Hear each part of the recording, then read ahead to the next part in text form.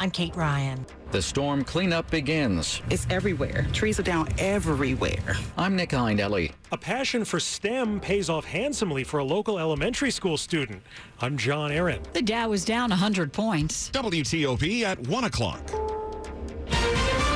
This is CBS News on the Hour, sponsored by Dell Small Business.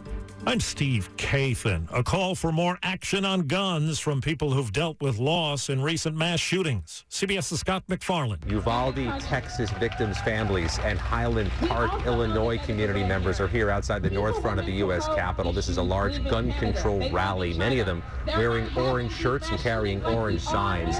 They're asking for a federal assault weapons ban from a U.S. Congress, which is meeting today, but just recently mustered enough votes for a much more incremental gun control law. In Uvalde, renewed anger over the delayed police response during the school shooting. CBS's Bradley Blackburn says it's been fueled by the leak of hallway surveillance video. Residents at last night's Uvalde council meeting say the video, while difficult to watch, brings some much-needed transparency. You can't dispute what's on video, and at that point, then you can go after the people that dropped the ball. Investigators are preparing a report detailing the police response, with preliminary findings expected Sunday. President Biden calls today's inflation report unacceptable. CBS News business analyst Jill Schlesinger says consumer prices shot up 9.1% last month compared to a year ago, something not seen since 1981. The usual culprits were once again responsible for the rise in costs: energy, food, shelter. Everything is higher at the grocery store, says this shopper in Atlanta. I can't get any salmon now. Well, I mean, I can if I want to spend an arm and a leg for it. Still, he seems to be taking it all in stride. It is disappointing, but I mean, it's just a part of life, especially with us still being very much in the pandemic. Hoping what goes up must eventually come down. Linda Kenyon, CBS News. Well, CBS's Ed O'Keefe is in Israel, where President Biden is dealing with issues in the Middle East. I2U2 stands for Israel, India, United Arab Emirates, and the United States. It's another regional security partnership that's been established in recent years. He'll be meeting with the leaders of India and the UAE virtually alongside the Prime Minister Yair Lapid tomorrow.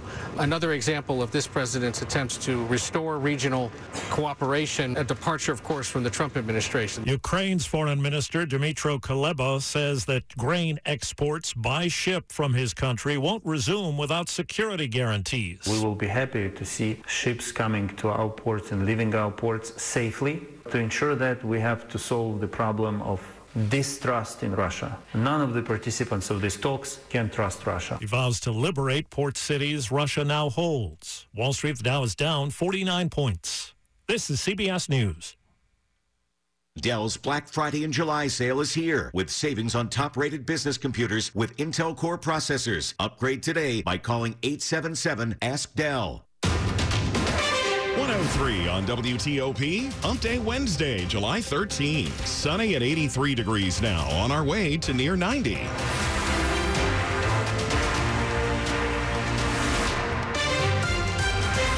Good afternoon. I'm Mark Lewis. And I'm Deborah Feinstein with the top local stories we're following this hour. There is a new grassroots push for Congress to pass more ambitious gun legislation.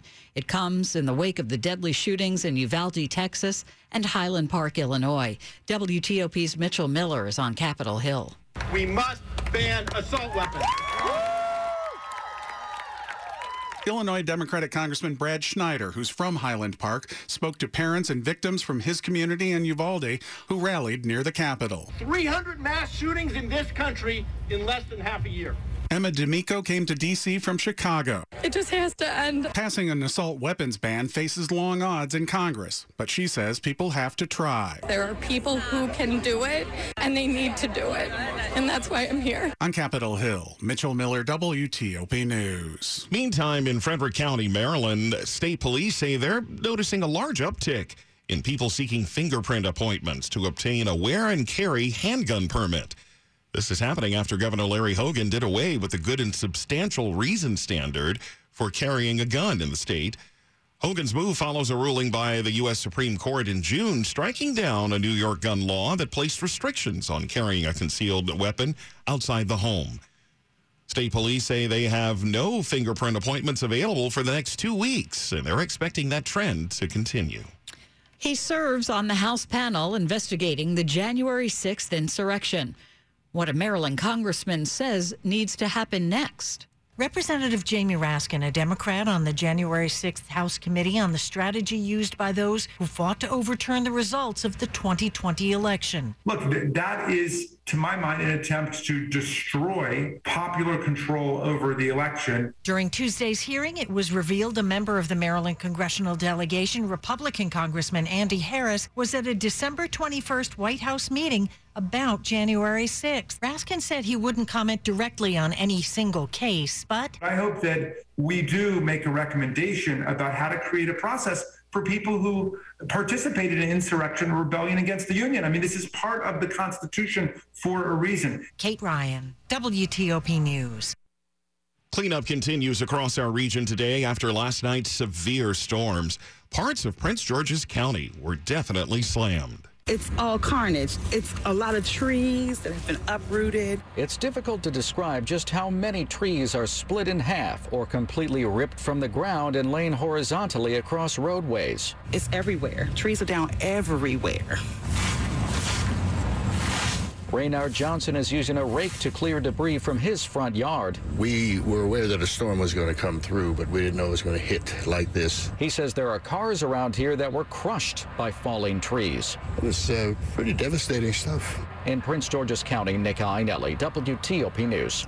And widespread power outages linger from those storms. Pepco and BG&E say about 19,000 customers are still without power in Prince George's County.